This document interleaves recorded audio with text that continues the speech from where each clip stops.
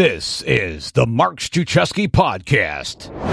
It's never just business. It's about people. It's important to demonstrate care by what we do, not by what we feel or say, and to exercise the power of a growth mindset and a happiness advantage. Do I have your attention yet? Because that's what we're going to talk about on the show today.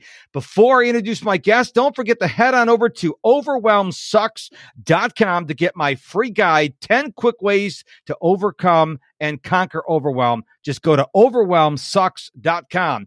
Jason Scott, I will refer to him from here on out as Jay, or as one of his friends call him, Jay period.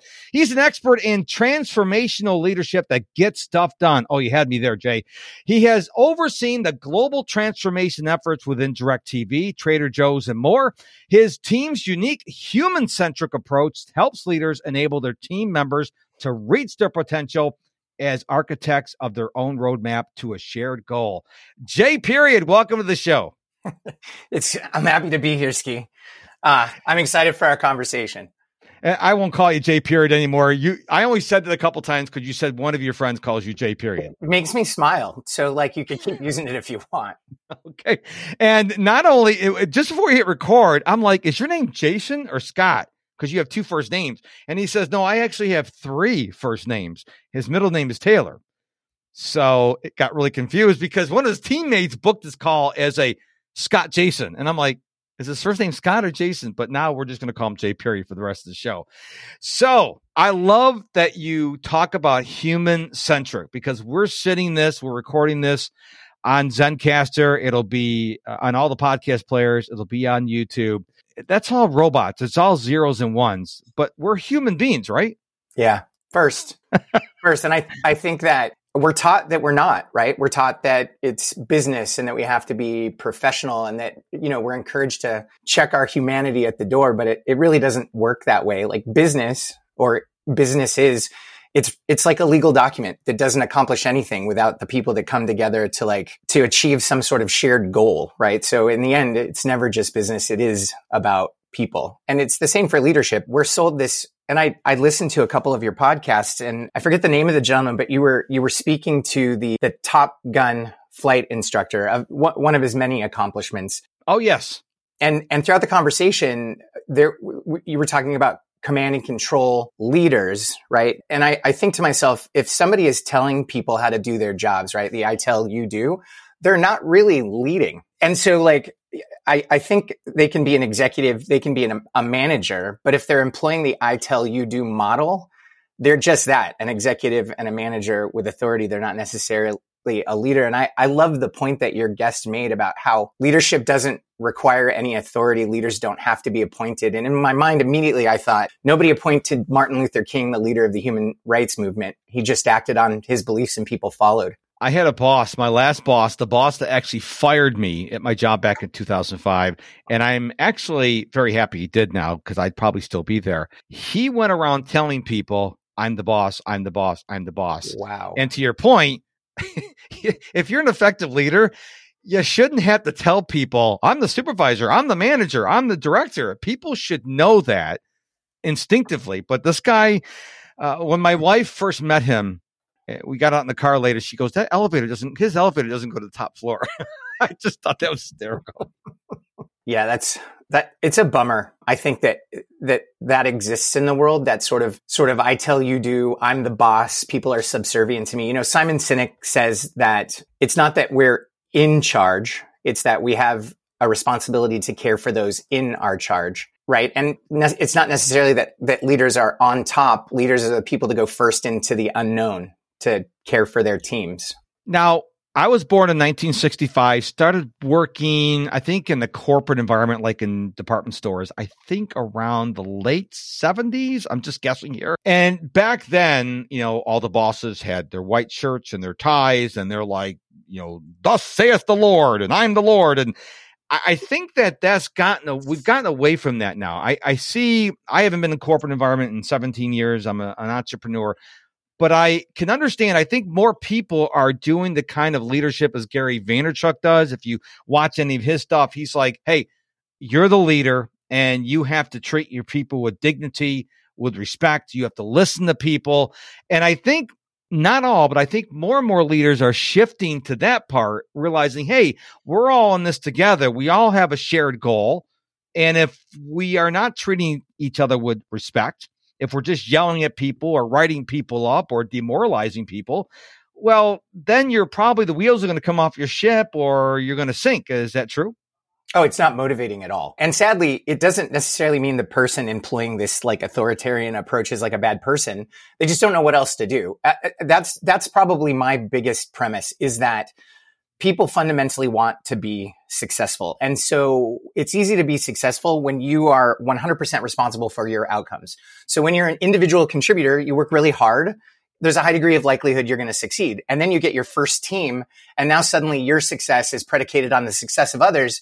And there's not a lot of places to go to learn how to do that effectively. And so there's this illusion of control. If I tell people what to do, I was successful. And if I tell people what to do and they do it, then we'll be successful. But the thing though is that control is an illusion. People don't just do what you tell them to do, right? People, in fact, really don't want to do anything that they don't want to do, and bossing them around isn't going to motivate them. I ask my audiences regularly to remember a time where, and we can go back to 2005.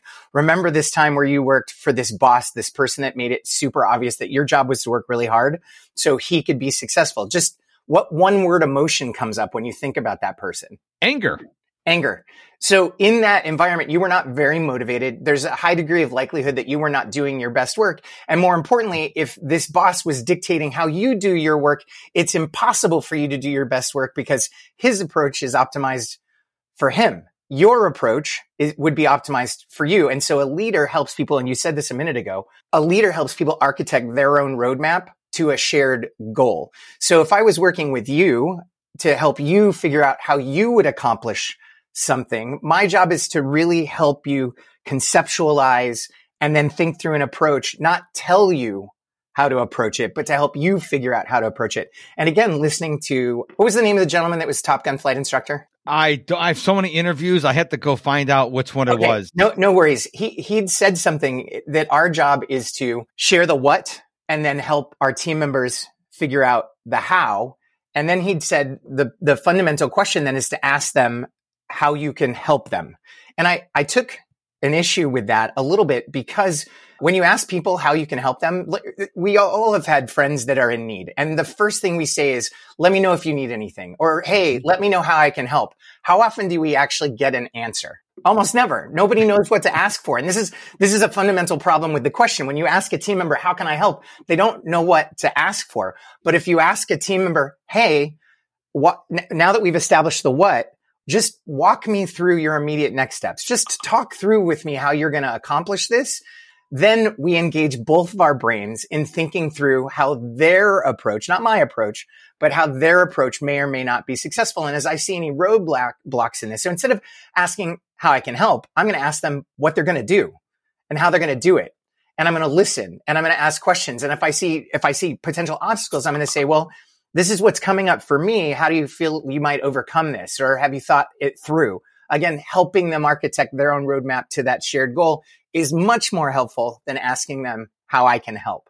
Now, you mentioned Simon Sinek, and his career fantastic. Blossomed when would start with why. So let me take that question, why, and ask you, why do you think so many leaders are struggling with this way of leading? Is it because they don't know? Are they lazy? Are they complacent? What do you think the reason is? There's a couple. I think there's no one reason, because humans are complex creatures. Mm-hmm. I like to believe that the vast majority of people just don't know how. We hear about active listening, which is fundamentally one of the most powerful leadership techniques out there. But where do you go to learn how to actually perform active listening? In my 14-week leadership program, one of the things that we focus on is performing active listening. And so we can tell leaders, hey, it's your job to help your team members succeed. Hey, it's your job to help them architect their own roadmap to a shared goal. But how? Instead of leaving them with this theory, right? Teach them active listening. This is the how. Then there are people that operate in this world with a fundamental focus on them, right? It's about them. And they're out there seeking glory. And unfortunately, that's a human archetype. And we are not noble creatures, and that's never going to go away. It is a human nature. And so I think people don't know how. Some people are narcissists, and then some people are scared. They're afraid if they relinquish control, they will fail. And as I'd said earlier, human beings fundamentally want to be successful in our relationships with our families, with our friends, and in the office. And fear is a huge motivator. More importantly, it's a huge distractor of real leadership.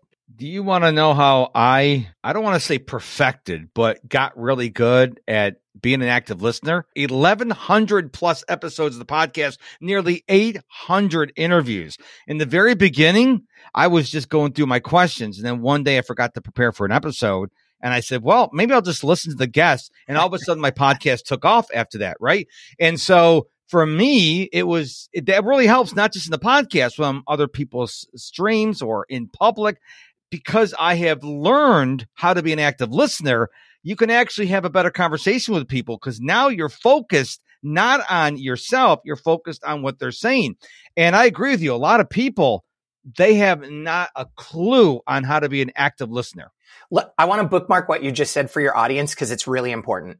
What you just said, and I 100% agree with you, is that active listening looks exactly like an interview. Effective leadership looks exactly like an interview.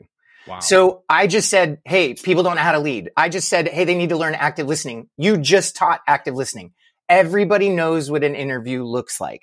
So it's really simple. I'm going to interview you. Therefore, I want to be curious about you. I want to be curious about how you're going to accomplish something, how you're going to perform something. And more importantly, I want to care for you. Meaning, if as you're describing this, something triggers me to think, I don't understand how that's going to work, Mark. And so I can say to you, I don't understand. I'm seeing this obstacle.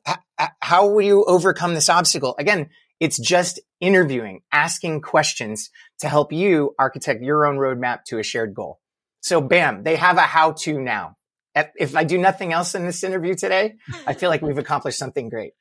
Excellent. Well, don't stop listening. We still have some more time to go yet. And one of the things is, you mentioned curiosity. And I think when I am interviewing people, actually, I know when I'm interviewing people like you, I'm imagining that this is not a recorded interview. We just did this yesterday on August 1st. You're hearing it on August 2nd. And I'm imagining that they're not listening to the recorded version. They're actually listening to it live. And they're like, hey, Mark, ask this question. Now, do I get it always right? No. But I'm always like, how can I make this interview a fun interview for the guests? And let's face it, when you are in a lot of podcasts like I am, you get asked the same question. And that's why I don't do scripted questions. I want to ask you questions you've never been asked before or never thought about before, because then I can tell by the look on the guest's face. They're like, wow, this is areas I don't get the chance to talk about. Because, it's kind of like if I was ever a singer, you love the songs you create, but after like a tour of 50 cities, you're like, blah, blah, blah. The songs. I'm not going to sing it anymore. Got overwhelmed? Then you need to get my free guide, 10 Quick Ways to Conquer Overwhelm. This free guide will help you quickly deal with overwhelm so you can get back to making the impact you've dreamed of. Get your copy for free at overwhelmsucks.com. I've always thought this, like, how do they go on 35 years singing the same song over and over? Like, in fact, I've heard that, some of these musicians that have like a career or a legacy like that, like 30, 40 years, that at some point, or they forget the words and they just kind of make the sounds. Yeah, I'm totally with you. The other thing I think that's interesting is that there's only two ways that human beings show care. One is through physical intimacy, in which a lot is not appropriate in a lot of situations, especially not in the workplace. But the other is listening to them, being truly curious about them. And so, doing what you do, really being curious, trying to have sort of an authentic and potentially unique conversation, digging deep into the psyche of your guests, probably makes them feel cared for. And this is the same thing we're doing when we're helping our team members architect their own roadmap to a shared goal. We're not saying, but more than implying, hey, you can do this. I have faith in you. I'm here to help. Yeah. My wife and I just watched the show the other day. I can't remember which one it was, but there was these two characters, and the one character says, well, how you doing? And she goes, the other one says, I'm fine. She goes, I know you. You're not fine. And that's what you're talking about. They knew each other, and we've taken this in real life. People go, yeah, I'm doing fine. I'm like, no, I've known you for so many years. There's something going on. That's what you're talking about, right? It's not even okay. So when you have history with someone and you know them, you've obviously, to know them, you've listened to them. And so then that's how you manifest care, meaning you've listened to them. And I like to tell the story. I own a micro lavender farm. In fact, my family and I planted a micro lavender farm together because we love lavender. And before the farm existed, one day I came home from lunch to my desk, and there was like a bouquet of lavender sitting on my desk. And I went to my wife and I said, that's so nice. Did you do that? And she said, no, Lainey, my daughter, and her were out on a walk, and there's a woman in our neighborhood that leaves cut flowers out. She's got a beautiful garden. My daughter saw the lavender and thought, my dad loves lavender. She brought the lavender and left it on my desk. She listened to me. She knew that I loved lavender, and then demonstrated care for me by knowing me. I laugh because we're told that when somebody gives us a random gift that we don't understand, we're still supposed to be thankful, but we're not. Our nature, something in the back of our mind says, why would they give this to me? They should know me. I've known them for a long time. And so that's again, listening, and then later being able to demonstrate that we've listened through our actions is how we demonstrate care, as opposed to, I often will challenge people in the way that they're treating people. And I'll say, it doesn't seem like you care about them. Or you're not showing them care. And people will often say to me, but I do care. And I'll say, I believe that in your heart you care, but I don't necessarily think you're showing care in the way that you're talking to that human being or in the way that you're treating that human being. And so, right, we can feel care, but if we don't manifest care by listening to people and then through our actions, we're not showing care. And then the example that you gave is when we actually know someone, we can do the same thing with strangers, meaning if we listen, their voice tone modulation and even their body language will give away when a stranger is not having a good day. It's not unusual for me to ask a stranger. In fact, it's in America, it's how we greet each other. Like, how are you? How is your day? Traditionally, it's not cool to say anything other than I'm having a great day. But you can hear when people say, I'll ask the question, how's your day? And someone will say, fine. And I'll say back, it doesn't sound like I don't know you, but it doesn't sound like you're fine. Do you want to talk about it? Because that's what's interesting about our interactions with people and our choice to lead people. If we are actually paying attention to them, we can tell whether what they're saying is congruent with how they're actually feeling, and we can demonstrate care, but only if we're paying attention. Very good points. It makes me think of Gary Chapman's love languages. And my wife and I, we have polar opposite love languages. So I'm like, give me presents, and more presents. Hers is quality time.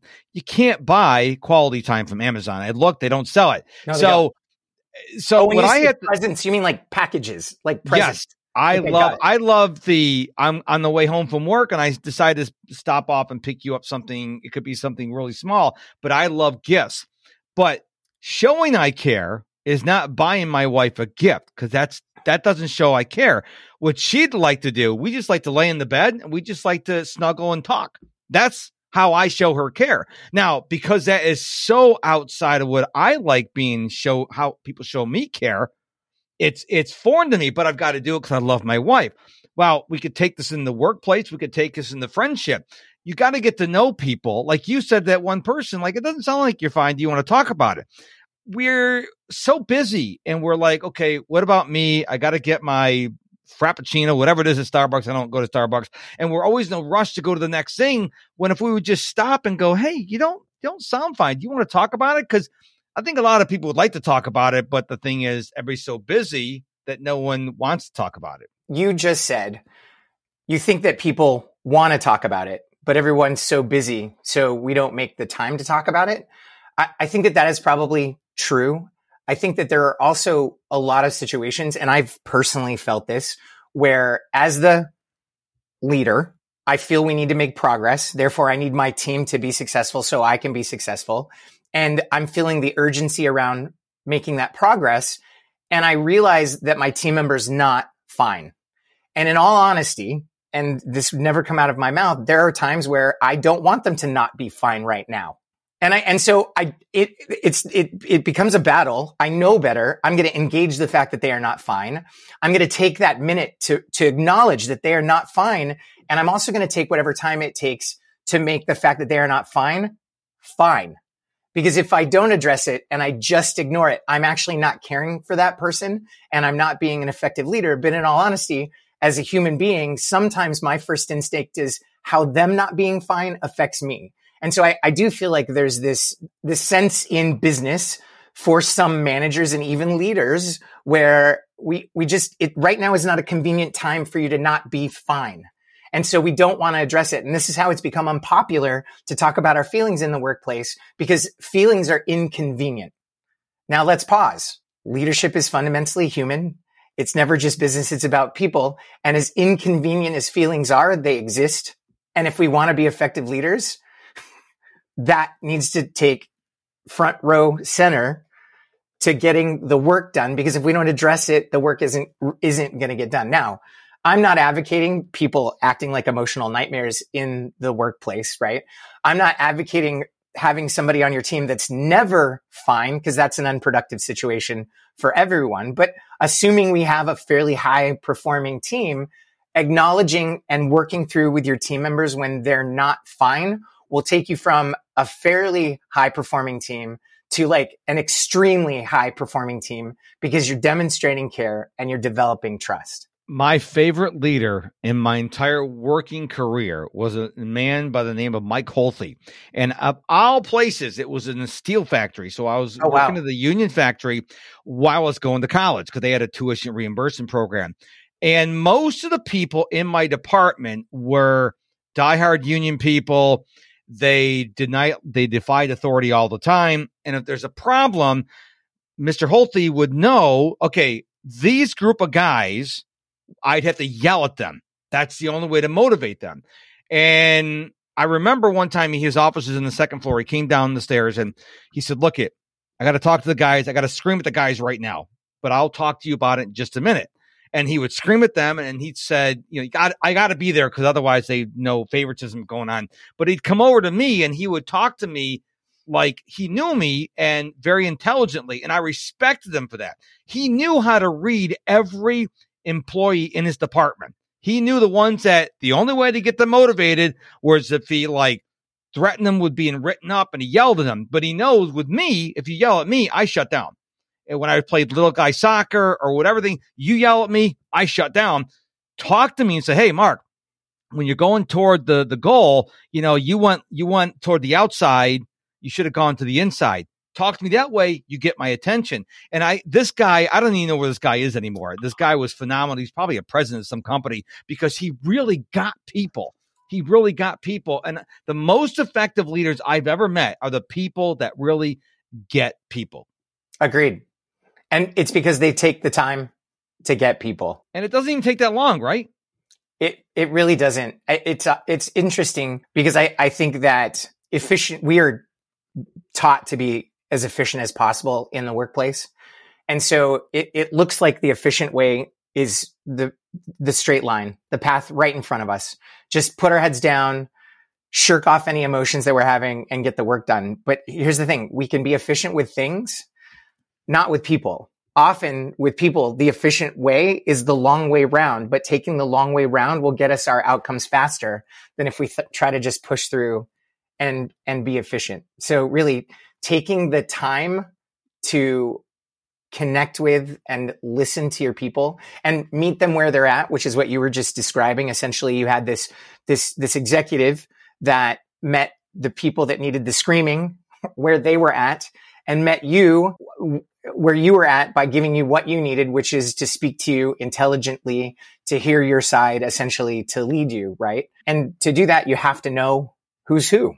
And so therefore, taking the time is really the most efficient, quickest way to get the best possible outcome with your team than trying to be efficient. Funny story before we wrap up the show is the only time I was ever written up at that job was by Mr. Holthe. And it was because we had this is going back into I think the 90s. Yeah, about the early 90s. They had a computer system that would track all the jobs in the factory, right? And my father had retired 6 months before and they hadn't taken his name out. So, and he was a machinist. I worked in the warehouse, and I started doing all my jobs on my father's name, right? I was trying to get the point, like, why aren't you cleaning the database? So I remembered I was taken up to the office and the union was there, and the union was trying to fight for me. I'm like, no, I did it. I was wrong. And the union didn't like me at all. I'm like, but he didn't yell at me. He said, we understand what you were trying to do. And he goes, they purged all the retired people on the database.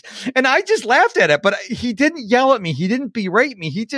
We just chuckled about the whole thing. But the point is, he handled it right. I didn't like what the union was. The union's trying to say, well, he shouldn't be written up. I'm like, yeah, I broke the policy. I was using my father's name, but I was trying to get a point across because prior to this, I had told them, why is my father still in the system? And if my father's in the system, how many more retirees are in the system? Well, the problem got fixed after this, but I applaud him because he did it very professionally, because he knew me. He knew I wasn't trying to be vindictive or any, trying to be a bad employee. I was trying to make a point. I made the point. The problem got solved, but I tip my hat to them because he could have done it totally different, but he did it very professionally. And I really appreciated that. Right on. So where can we go to find out more about you and what you're doing in the world? My book, It's Never Just Business, It's About People, is available on Amazon. Our book on enterprise project management, The Irreverent Guide to Project Management, is also available on Amazon. And then I'm very, very open on LinkedIn. I like to connect with people and get to know people. So Jay Scott at 120 VC on LinkedIn. All right. Well, Jay, thank you so much for being on the show today. I really appreciate you here. Yeah, thank you, Ski. Really, really good talking to you. Zoom high five. Thank you for taking the time to listen to this episode of the Mark Struczewski podcast. Before you go, it would mean the world to me, and I mean the world, if you would do me a quick favor. Share this episode with one person you know that needs to hear it. Because life tends to get in the way, do it right now. I'm on a mission to help as many people as I can, and you sharing this episode with someone would help me on that mission. Thanks again for listening, and I'll talk to you again real soon.